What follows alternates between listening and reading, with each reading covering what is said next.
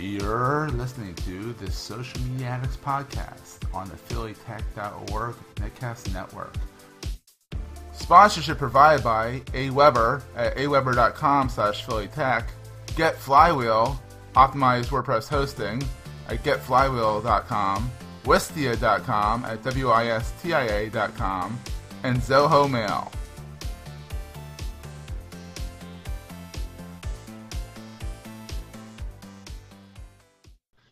Hello and welcome to another edition of the Social Media Addicts podcast. I'm Seth, that's Howard, and we're missing Jody. And for those who are listening to the podcast, Howard just saluted. Hi. There you go. Hi. And his booming, raspy voice. There you go. I'll hope my voice makes it tonight. Well, hopefully it does. Everyone's dealing with colds lately. So, anyhow, we want to give a plea out to everybody that if you would like to donate some money to help us, improve the shows and make it so that we're not goofing up left and right and whatnot, and help us improve the audio quality and the video quality, go over to patreon.com, that's patreon.com/PhillyTech.org, all one word, and just throw us a few bucks a month. We would really appreciate it. So, also we want to quickly thank our sponsors, Wistia.com, they're our video hosting providers, AWeber, which is our email marketing providers, Flywheel, which is at getflywheel.com. They are our amazing web hosts, and Zoho Mail. They're our email providers, not different from AWeber.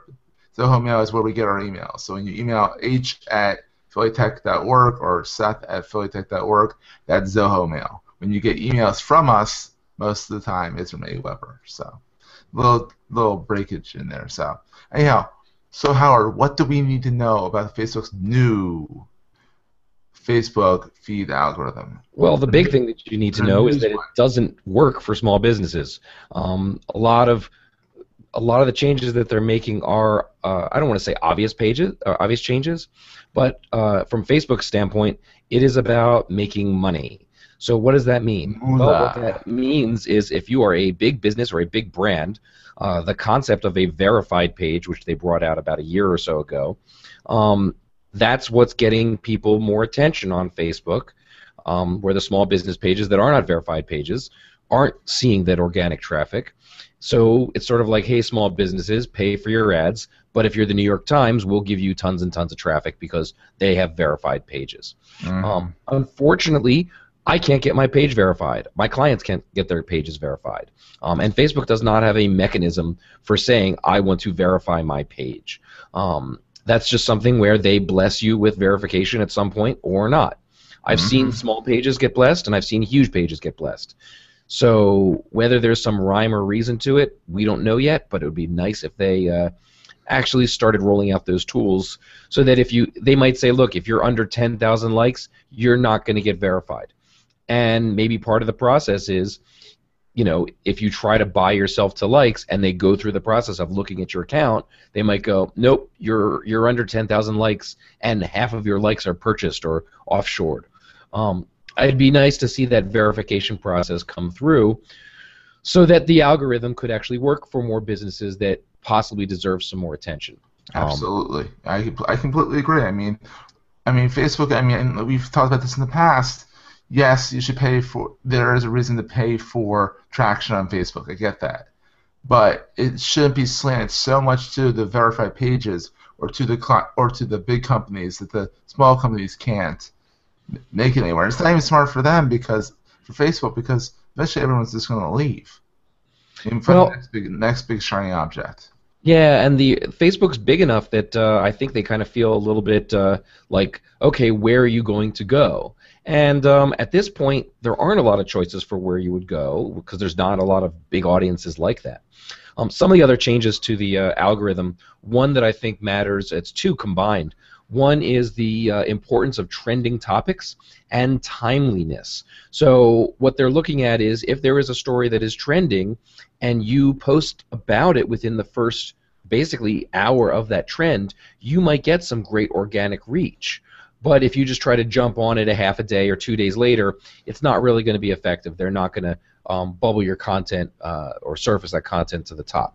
No, it'll just be a sad trombone, Exactly. Well, and like, my take on this is if your business can comment on something that is happening in a timely manner, you should absolutely do that, because that's what making good content is.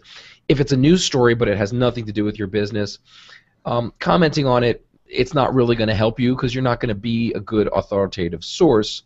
That's very different. Like, for example, I take pictures. I don't shoot Nikon, and I don't blog very much about taking pictures. So when Nikon introduced or put out a story talking about their latest 750 model that is having some issues, and they're doing sort of, it's not really a recall, but they're going to be replacing lots of these units, or having you send them in and have them serviced. For me to post about that now, it wasn't really going to help me. I may have been able to jump on it, but that's very different than some of the big photo blogs. Them posting about it right as soon as that news hits, that could get some trending, and that might work for them. One of the other changes... It couldn't hurt for you. I mean, if you have a reputation as a photographer, I mean, people know that Howard Yermish is a photographer of some sort, you know, even a hobbyist, that it would be somewhat appropriate for you to post on that.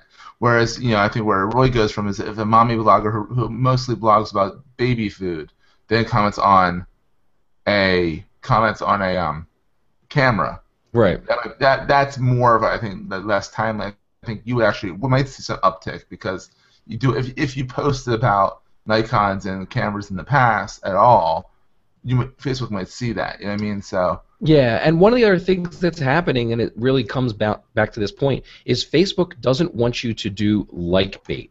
So, for example, if you post a picture that has some text in it, or you post something that you're trying to get some attention by posting that picture, Facebook's monitoring that. So if they notice that what you're doing is you're posting lots of pictures that are simply to get likes and saying things like, you know, post a comment to this picture.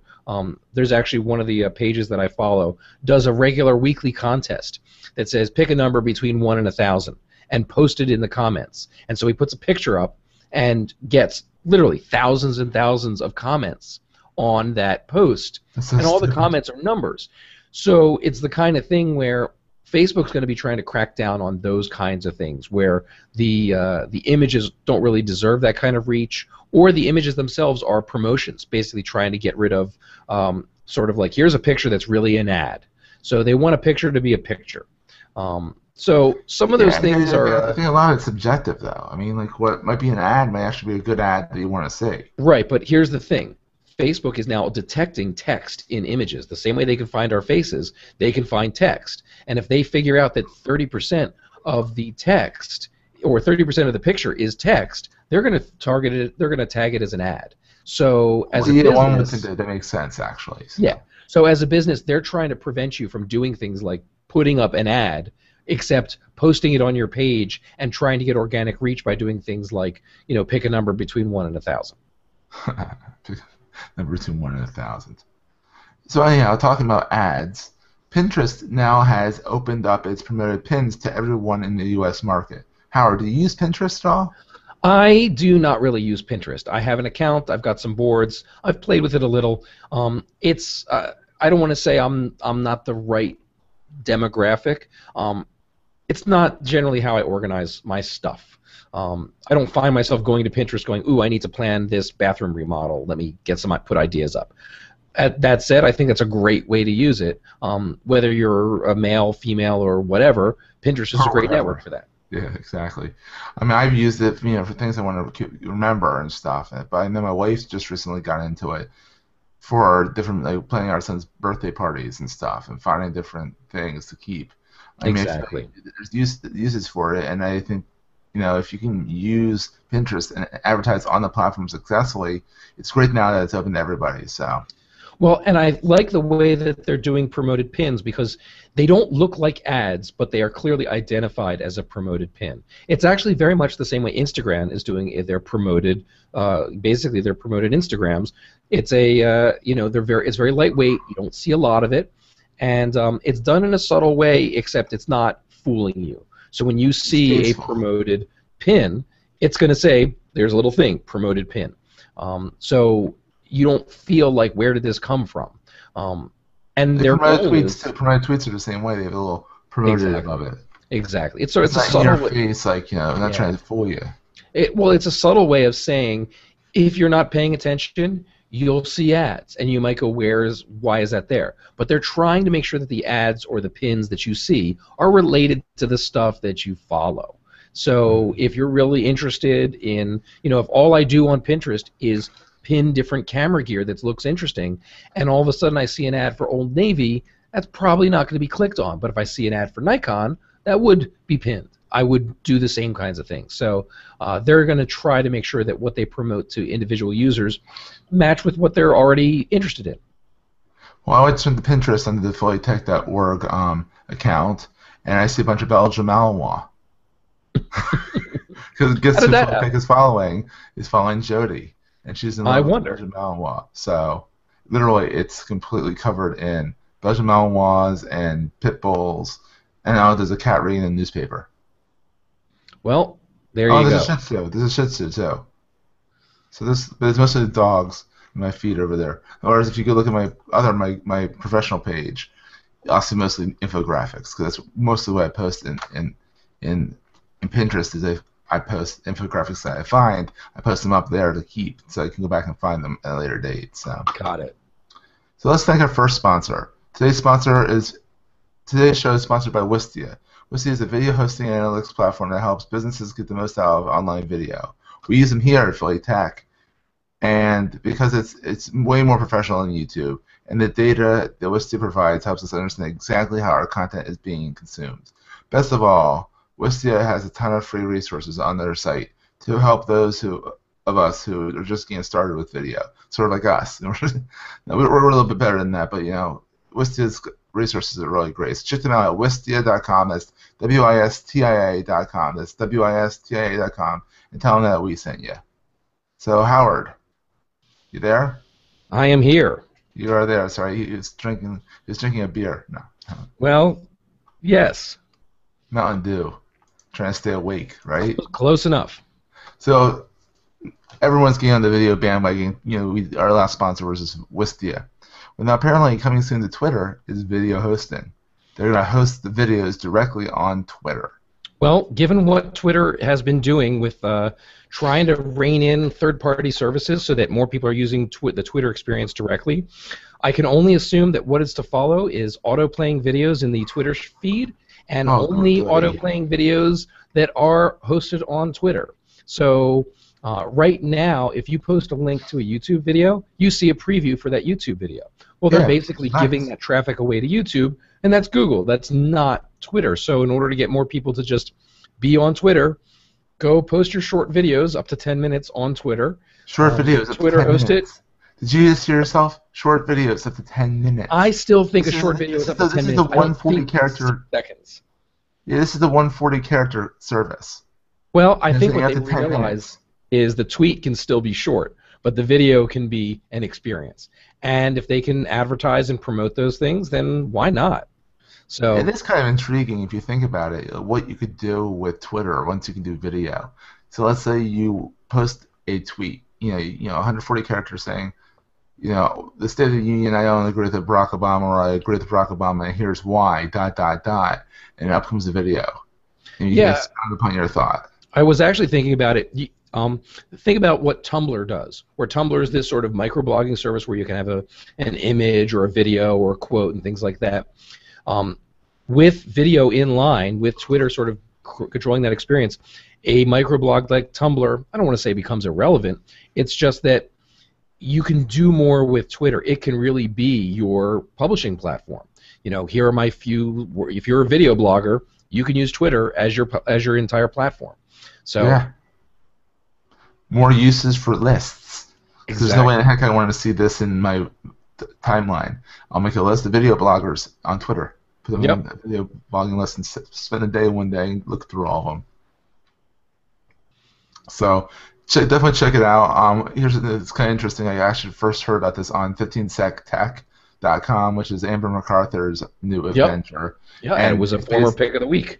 Exactly. And it is based on the 15-second videos on Instagram. And they're talking about, so it's episode 44 of 15 Sec Tech. Yep. Well, so, I'm really curious. I would love to see. I look at it this way: if you're a publisher of content, if you make content, Having video directly on Twitter can't be bad for you. It can just be another way to figure out if your audience is there. You might have an audience that loves Twitter and doesn't really like YouTube, and if that works, that works. Go for it. I'd like to see the features that they put in with the video. If they're going to add filters, or they're going to add this or that, if they're going to add playlists. I mean, I'm just curious. I mean, they could go completely hog wild with this and completely go off, jump the shark as well. So. Well, if you think about Instagram and some of the apps that they've done for video, they have the Hyperlapse app. Well, why can't Twitter do something similar? You know, it's a microblogging app, something that makes it easy for you to create the video, automatically post it, add some titles, do all the things to possibly get stats out of it as well. It's going to be a good thing. Yeah. Well, it's something completely different. I don't have a segue for this. And now for something completely different. Exactly. What is it, MontyPython? Yes. Okay, good. Let's make sure. It's more your generation than mine. What? Am I calling you old? You are. That's fine. Life is rough. I'm calling you well-aged. Well-aged Mountain Dew. There you go. Hey, by the way, have you seen the new Mountain Dew? Half cane sugar and half stevia. They did the old Mountain Dew logo on it. I have not seen that yet. It's pretty wild. They have all these retro cans out. They're following in the footsteps of Miller. Miller has the old retro cans. Well, there you go. Tangent. Squirrel. Anyhow, back on it. The courts in America are really ill-equipped to police cyber threats and cyberbullying in the anonymous age. This is over on TechCrunch. What the article's talking about is these services like Yik Yak, and actually I've never heard of it before, but Whisper and Secret, where people can post things up there that, say like, I have 4 fingers, I'm missing a finger, or stuff that's worse, and then they in essence get bullied. And because it's anonymous, these bullies can get away with it, and the courts can't really crack down on them. I mean, if you think about it, don't post something on these services that you don't want to hear what people have to say about it, but also, people, be nice. Yeah, and one of the things that's a challenge with these anonymous services is people are posting threats using the service. So they're actually using these anonymous services, and now the courts are saying things like, well, we need to get an IP address, or we need to get some of this information, and unfortunately, because of all the privacy that service affords them, the courts, which don't really know how to run down that path, they don't know how to go through it. They go to the ISP. The ISP says, well, it doesn't matter. There was no, we don't have an IP address to give you, or you're asking for the wrong thing. That's like you. And they're like, what the heck? Like, we just want to find out who did this threat. Exactly. And there's lots of things. This year there's going to be a lot of court cases, legislation, new laws, petitions, all about this issue. And it's not so much that it's cyberbullying, but it's, I want my information to be private. I want that ability to say, look, I want to keep things private to myself, but my government wants to be able to protect me, and I want them to be able to protect me. So the same scream of me saying, I want to be able to encrypt my data, I want the government to be able to decrypt the data of the person who is the cyberbully. Well, what's the difference? Sort of a segue into something that's not on the show notes, but David Cameron, the Prime Minister of England, wants backdoors installed or all encryption destroyed before coming to Great Britain. Don't get me started on that. Yeah, it's a... Are you kidding me? Because now you're just giving backdoors to all the criminals. And by not letting encryption happen, I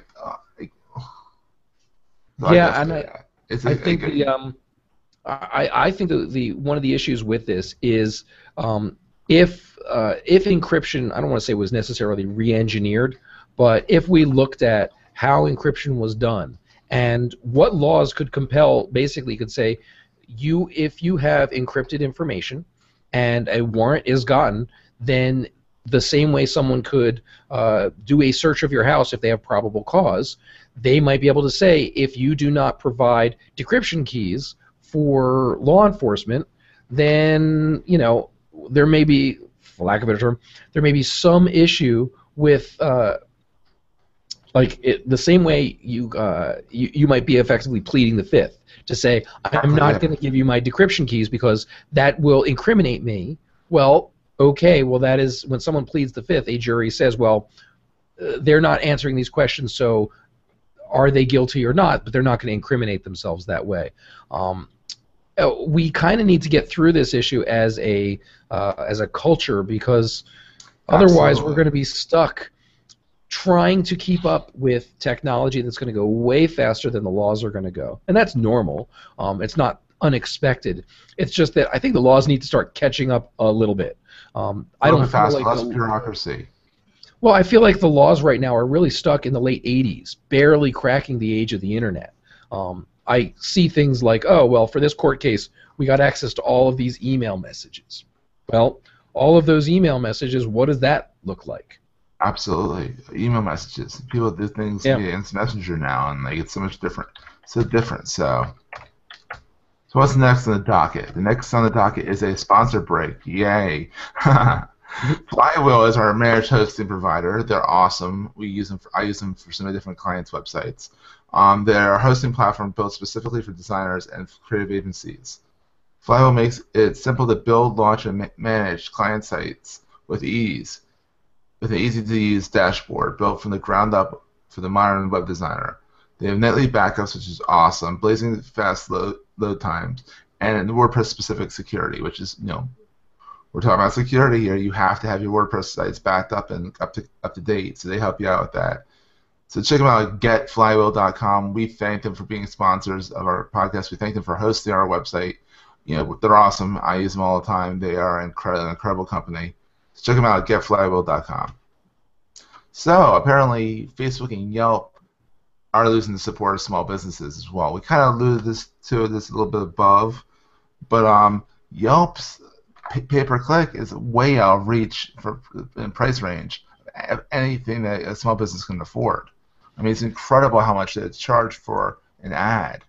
Yeah, it's funny because I think for certain, like if you're a restaurant, $300 a month ad isn't ridiculous, except that's just one of the many places that you have to advertise. So there's always that, it costs us $300 a month, but we're not seeing the kind of return from it. We're not seeing the number of visitors. We're not seeing our promotions done properly, or not so much done properly. We're just not seeing a result from those promotions.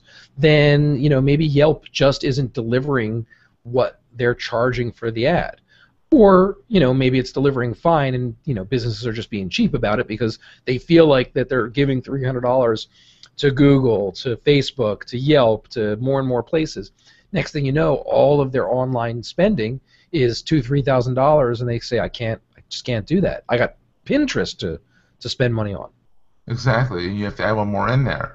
I mean, when you think about it, and when you look at it, this is actually a nice boon to Google, because boon, I think that's the right word, because Google can actually, it's like, look, we're actually the least expensive way of monetizing it, and we're the biggest search engine in the world. Yep. So why don't you come use us and advertise here? And so even Facebook ads, relatively inexpensive. You say to a restaurant, hey, throw $20 for a couple of days at this ad, and they get some result. They might do that 4 or 5 times a month, spend $100, a third of what they would spend on Yelp, and probably get a similar result.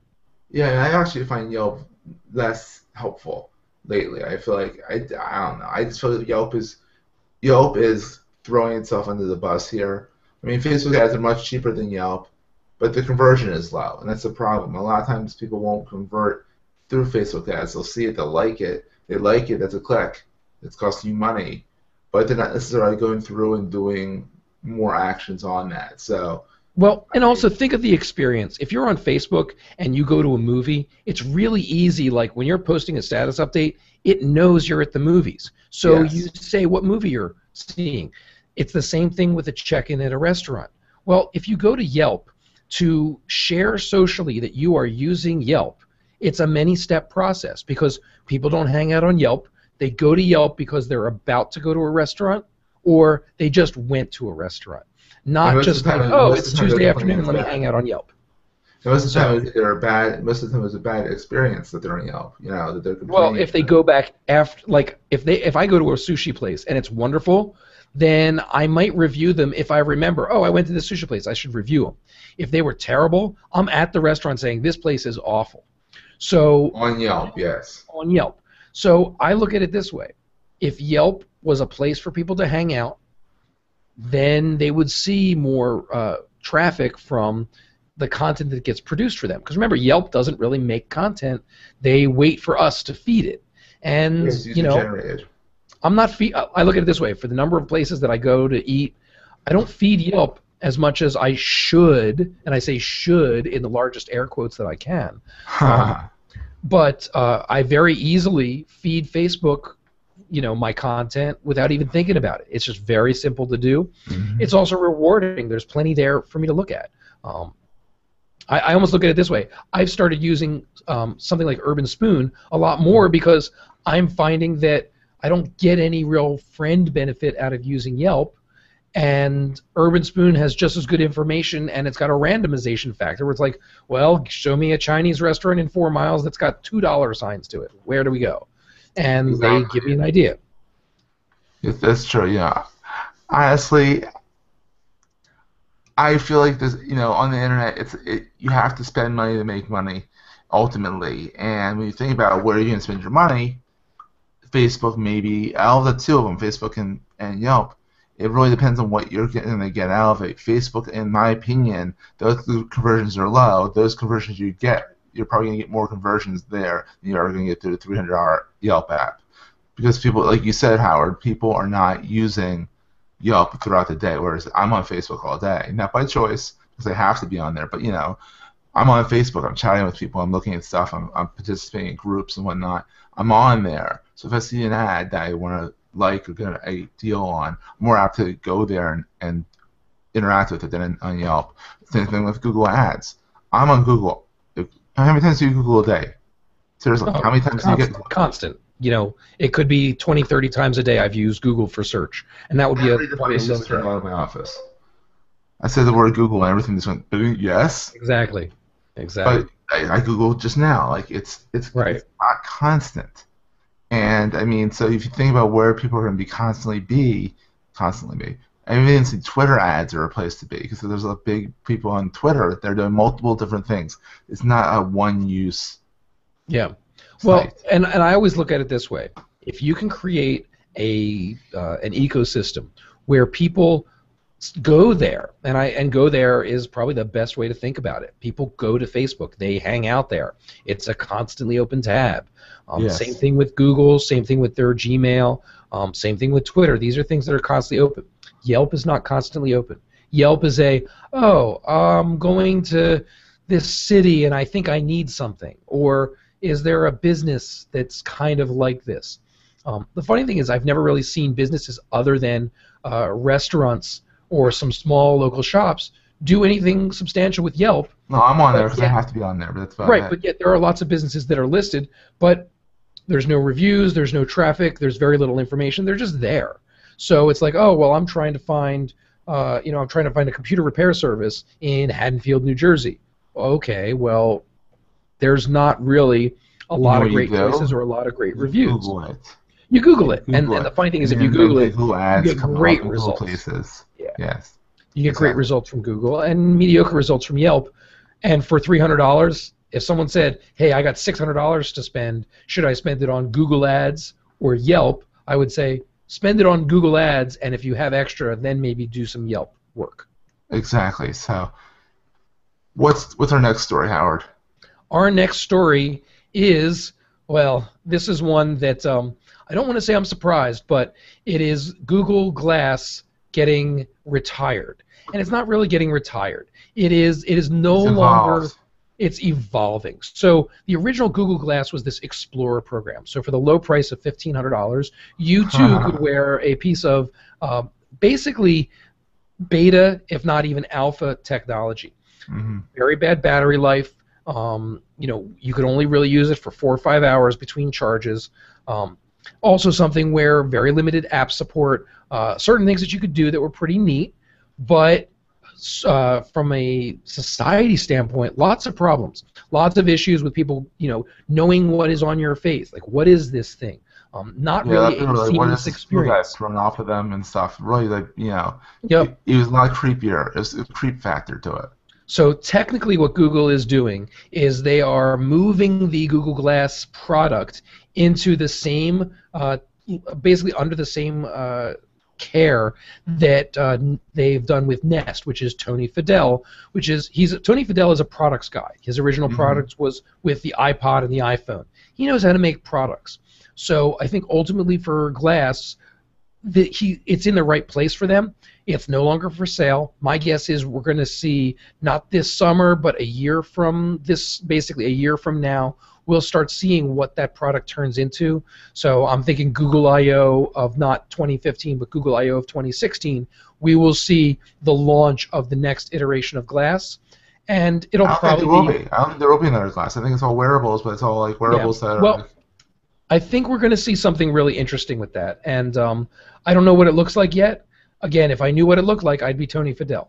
I think that they have some ideas for it, and I think that those ideas are substantive. I think we are going to see something that people are going to look at it and go, that is the evolution of Google Glass. I don't think it's going to look like Google Glass. I think it's going to win on certain things like battery life. I think it's going to win on, for lack of a better term, I like the idea of a wearable, but I think it's going to be thought through in terms of how it fits in with society.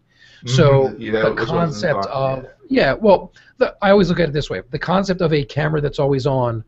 Do you need that for that product to be interesting?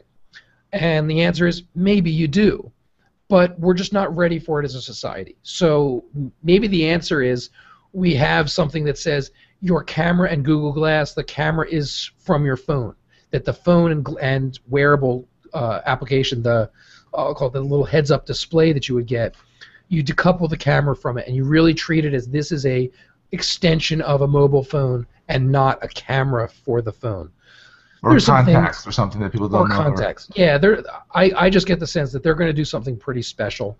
And I'm really interested to see what that is. I hope it is not $1,500. I hope it's something like $300. And I hope it's something that people don't feel like, oh, creepy. They're going to have to work through these issues, and I think they're going to really think it through before they bring anything to market. That's Tony Fadell's way that he's done things. So he likes simple products. Google Glass is going to get very simple and very specific, and I think he's going to solve that problem that we have that we don't know that we have. I mean, the problem he solved with the iPod, this is my favorite thing. The problem that the iPod solved was I couldn't fit 10,000 songs in my pocket. Well, I didn't know I had that problem until he came out with the iPod. So, I mean, if you think about it, that's not a problem. I was walking around going, damn, these CDs won't fit in my pocket. I didn't buy big pants so I could carry around 100 CDs. Oh, so I think he's going to do that same kind of magic of what is the problem that we can solve so that we can describe it that way as opposed to, hey, look, we got a camera on our face and it records video and we can like have a heads-up display. I look at it this way. That's disjointed, yeah. Well, Google Glass, when they originally launched it, and they were diving out, they were parachuting, basically wearing glass and streaming the video from Google Glass while they're parachuting. I look at it and go, yeah, this is a product where everyone looked at it and went, wow, that's really cool. And why would you wear that for anything else? So yeah, I mean, it has its use cases. I mean, a lot of parents that had it, a lot of the first like the techies that had it, their parents love it because they can be involved with their kid and say, take a photo right now, and the kid's smiling, and we get that photo. Yep, they don't have to get their phone out. They don't have to get those things out. I heard that. From my kid right now. He's 2. Trying to get him to smile and then wait for my phone to actually click. You forget it. Right. Well, and it's interesting because I think that that is solved by a phone that has a really easy, quick unlock directly to the camera app. So well, actually, the Motorola X has that. Exactly. But it lags. Well, you can get to the camera, but it lags. Right. But I look at it this way. For Google Glass, if you had them on and now your baby's doing something, you have to do something. It's very subtle. You might only have to do a quick thing like that. But look, if you're a parent and your goal is to capture footage of your kid, you're just going to have your camera on with the phone ready to go. It's just going to be like, I need to take video all the time. Yeah, I walk around with my SLR all the time. I'm like, when I want a video of a lawn, I'm like, yeah, there you go. Yeah. Luckily, he's always doing something cute. So well, that's what babies do. Yeah, or toddlers in his case. So anyhow, let's thank our third sponsor, AWeber. Third sponsor, yeah. AWeber is a local to Philadelphia region. It's been in business for 16 years. AWeber has helped entrepreneurs, agencies, and small businesses connect with their customers through email marketing. So check them out over at aweber.com/phillytech and find out more about how you can get your first month for just $1. They are based in the Philadelphia area, so they're local to us, and they are a great company, and with really great interface and wonderful way of interacting with your audience. So check them out today. Go to aweber.com/phillytech and tell them we sent you. So Howard, Wavelengths want to make sharing digital movies as easy as sharing physical DVDs. All right, so I will explain this. Remember when we had those boxes for DVDs and we could like give them to a friend and that was like cool? Hey, I just watched this movie or I own this movie. I want you to see it. So here's a box with the like right there. Well, physical media. Right. It's like, could we do that? Here's a thing. Well, in the digital age, how do I do the same thing? Well, this is interesting because I can't loan you a downloaded movie. In order for me to loan you a copy of a movie that I downloaded, I have to effectively pirate it, break some kind of encryption or copy protection. So you're making a copy at that point because you're still. And you're making a copy. So yeah, I own that copy, and I could certainly like bring my phone over to your house and stream the movie onto your machine or something. Like, there's ways that you can do it, but they're not graceful. It's not as simple as, hey, here's the copy of this thing that I bought. Watch it, and when you're done, you give it back to me. Well, they figured out that in Ultraviolet, which is a digital media way of copy protecting movies, Ultraviolet has I can share a copy with this to a friend. So it's sort of like giving them the ability to watch it and then unshare that. So you can't just give it out to everybody, but I can control that sharing. So here's what Wavelength did. I don't know what you own. So it's kind of like, because I'm going to integrate all the stuff that I own and make my own little bookshelf, you can look through theoretically all of your friends' bookshelves at once to say, I want to see this movie. Oh, Howard's the one who owns it, so I will borrow it from Howard because he's not watching it right now.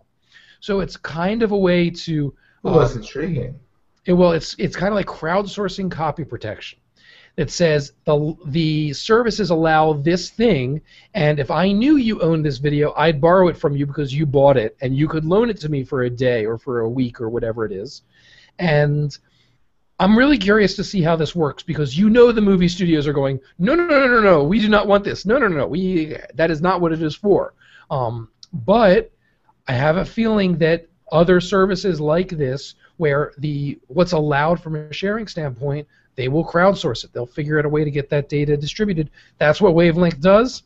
You got to log in with Facebook because the magic happens where it's like, we know this is your library and these are your friends, so your friends can now see your library, and we're going to just aggregate all these libraries together to make content that's available. It's interesting usage for the Facebook graph. Very interesting. Yeah. So now, to the next story, which I'm not prepared for. How would you spend 30 minutes in social media? Howard, this is not one of your stories you have to explain. All right. Well, 30 minutes on social media. I get asked about this all the time. People will say to me, I need to manage my social media. I don't have enough time. What should I do? So theoretically, you should be doing it 24 hours a day, 7 days a week. We don't have time for that.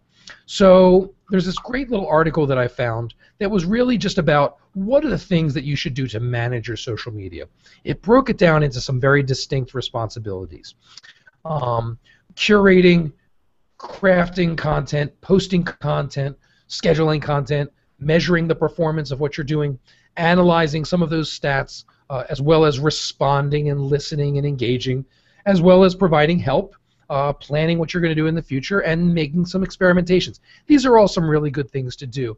But if you only have 30 minutes, you have to kind of, you can't do all of those things. You have to pick and choose. So you might look at it to say, if I've only got 30 minutes, then what I'm going to do is I'm going to make sure that I'm listening and responding. That's kind of, at a very base mechanism. You want to make sure that if someone's upset or they love you, you acknowledge it and respond to it in a great way.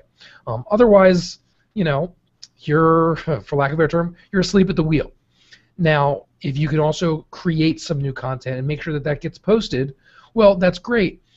if you can also repost some content, some older content, something that says, well, I wrote about this 6 months ago and it's relevant just as much now. Let's get that out there. Coming up with an effective strategy for that is really difficult, and if you don't, you will find yourself spending hours and hours and hours. And I just thought this was an interesting thing to look at. What are those activities? If I can only have 30 minutes, I got to make sure I'm doing a little bit of these things. One day I'm going to focus on curating things. Another day I'm going to focus on scheduling some content. But you're not just wandering for 30 minutes. Absolutely, it's a great article, and I mean, there's a great point that if you do certain tasks just a little bit, you'll be able to really grow your social media following and not have to live on it, which is great. Finally, the final story of the night before we get into our last sponsor and our picks is not all cops are bad. This one likes to dance in the car to Taylor Swift. All right, so obviously this is something with this show, but which not. Yep. Well, the video. Here's the thing about this video. It is a lip sync of a Taylor Swift song, and it is done by a police officer in Dover, Delaware. What's great about this video, and I have to say this is the reason I love this video so much, is the police officer is driving around he's at work. He is basically looking on duty. He is on duty, and as he's on duty, you see him get really into the video. And as he he's even getting pauses as he drives by stop signs and nods at people. As he's looking at people and people like wave to him, he's like, "Hey, how you doing?" And then he waits till they're kind of out of sight, and then he gets right back into it. And so there, you can't hear it. We won't be able to hear it because I don't have it piped in. But exactly. He's getting started. Exactly. As he's going, and you see him lip sync, he's really, really into it, and he'll get to certain points and he'll just stop, like, uh-oh, someone's watching me, so here I'm the normal cop, whatever, and then 5 seconds later he is right back into it. And look, he's getting back into it. He's shaking his shoulders a little bit. Yep. The best part is coming up right here. He's looking around, making sure no one sees him, and then he stops at a stop sign. Wait for it. He's getting really into it right now. Yep. And this part is Taylor Swift is this big burly cop, this big burly bald cop, and he's shaking he's getting all into it, and he stops and he nods at someone like, I'm cool, I'm a cop, Oh God. Yeah, when he gets into the hand motions, it's pretty great. Don't lose traction of the wheel. You know what? The thing that this reminds me of, and I look at it this way: the original Numa video, the kind of lip syncing that kid was doing was so just free. He was very much like, I am just expressing myself, I'm loving it. This guy has the exact same look on his face when he's really into it. He's committed to it. It's not that he doesn't realize that he's being videoed with the dashboard camera. Oh, I think he forgets. I think he's just sort of like... Well, it's on all the time. They're constantly being monitored for these things. So he's just like, look, I'm constantly being monitored. Who cares? So yeah, he gets really into it. He starts, spelting it out. Yeah, my guess is there are hundreds of videos of him lip syncing to songs, all kinds of songs, and this just happened to be a really funny one that they pulled out. And honestly, he probably looks at it and is like, oh my God, it's sure post it, whatever, do your thing, If it helps out, the image of the police. I mean, I miss some police officers. My brother-in-law is a police officer. I can see him getting down to One Direction in the car and stuff like that. Exactly. But here we go. It's 2015. We got our first viral video. It's all over the place. If you haven't seen it yet, go see it now. Go see it now.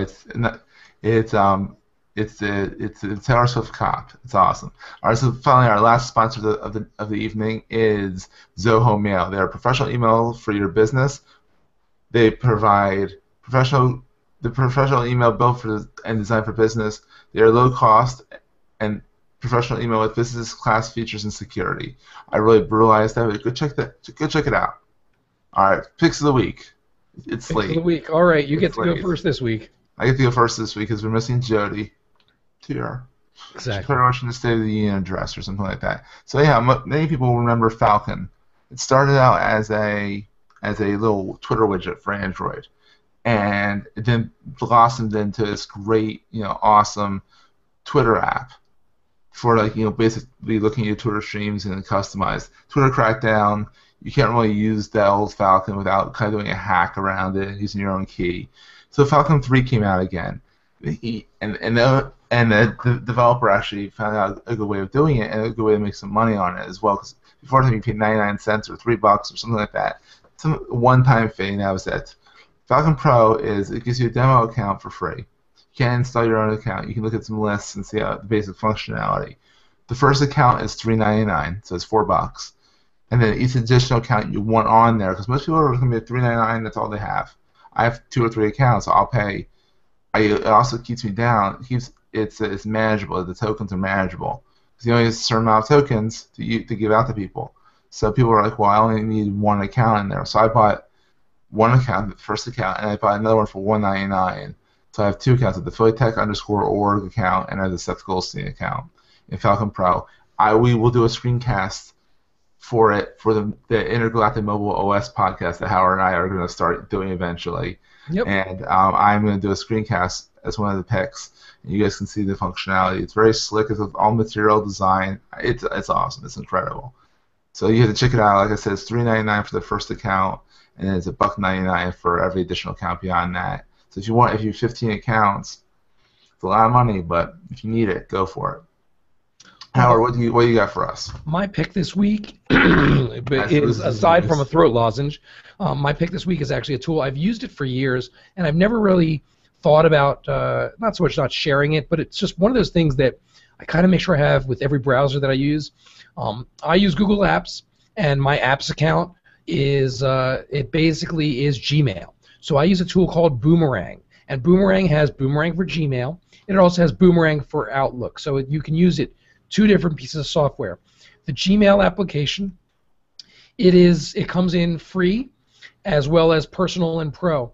But think about it this way. Have you ever had an email message that you wanted to send tomorrow morning or send 2 weeks from now? Mm-hmm. So, for example, if I make an appointment with a client and they're going to come to my office, I send them a confirmation, typically a day beforehand. Well, that confirmation is going to say, looking forward to meet tomorrow. We're going to meet tomorrow at 2 o'clock, and here's directions to my office. Well, why do I need to wait until the day before to send that confirmation? I can send that confirmation today. It'll get to them on a scheduled time. So it allows me to send a message in the future, and that message can be scheduled for a particular time. What it also does is if there's a message that I've received it's in my inbox, and I say, you know what? We've been replying back and forth, but I want to touch base on this in 2 weeks. So, excuse me. Let me have this come back into my inbox 2 weeks from now. So you can do things like have a message return as a new message 2 weeks. It's sort of like Inbox by Google. Yep. It's actually a lot. There's a lot more features with it. Everything from for example, if I can send a message and it'll come back to me if nobody replies to it. So like if no one replies to it in 3 days, that message comes back to say, wait, no one replied, let's follow up on this. So you can do some very, very cool things. You can also there's different notes you can add. Mobile access for one of the paid accounts. Google Apps requires the $15 a month access. So there's also recurring messages. There's all kinds of different things that you can do, but it's a very, very cool service that you can do. The free account gives you 10 a month to play with, so 10 messages that you can schedule in the future. But with apps, you have to pay for it. You don't get the 10. Yes. Thanks. Well, you can use the free with apps, but it's only 10 a month, and it's barely enough to do anything. Once you start using it, I mean, I use it many times a day. I send a message to someone that I have boomeranged for 2 days from now. You know, I send someone a proposal to do a project. I boomerang it as if they don't respond within 2 days, I want to say, hey, did you get this? Or do I have the right to check the email message? Check to make sure I didn't screw something up. That is very cool. I'm going to check it out. I just installed it on my apps account, and I'm going to play with it. And it does have a trial, so definitely give it a shot. You can try it out. Awesome, guys. Well, this has been another wonderful edition of the Social Media Addicts podcast. Please check in with us next week as we enlighten you with more interesting news and topics and picks from the world of social media. Also, be sure to tune in to the other shows on PhillyTech.org. We have a bunch of other shows coming out. One that's on autism and technology. Another one, the Intergalactic Mobile OS podcast, which Howard and I are going to get started on. In development. In development. We're going to start working on that hopefully this week or next week. And we'll have a beta episode up soon, hopefully. And maybe once Howard's voice sounds less like the Godfather. And we'll get that going. And there's a bunch of other shows coming out there as well. So take care, guys. All right. Good night. Take care.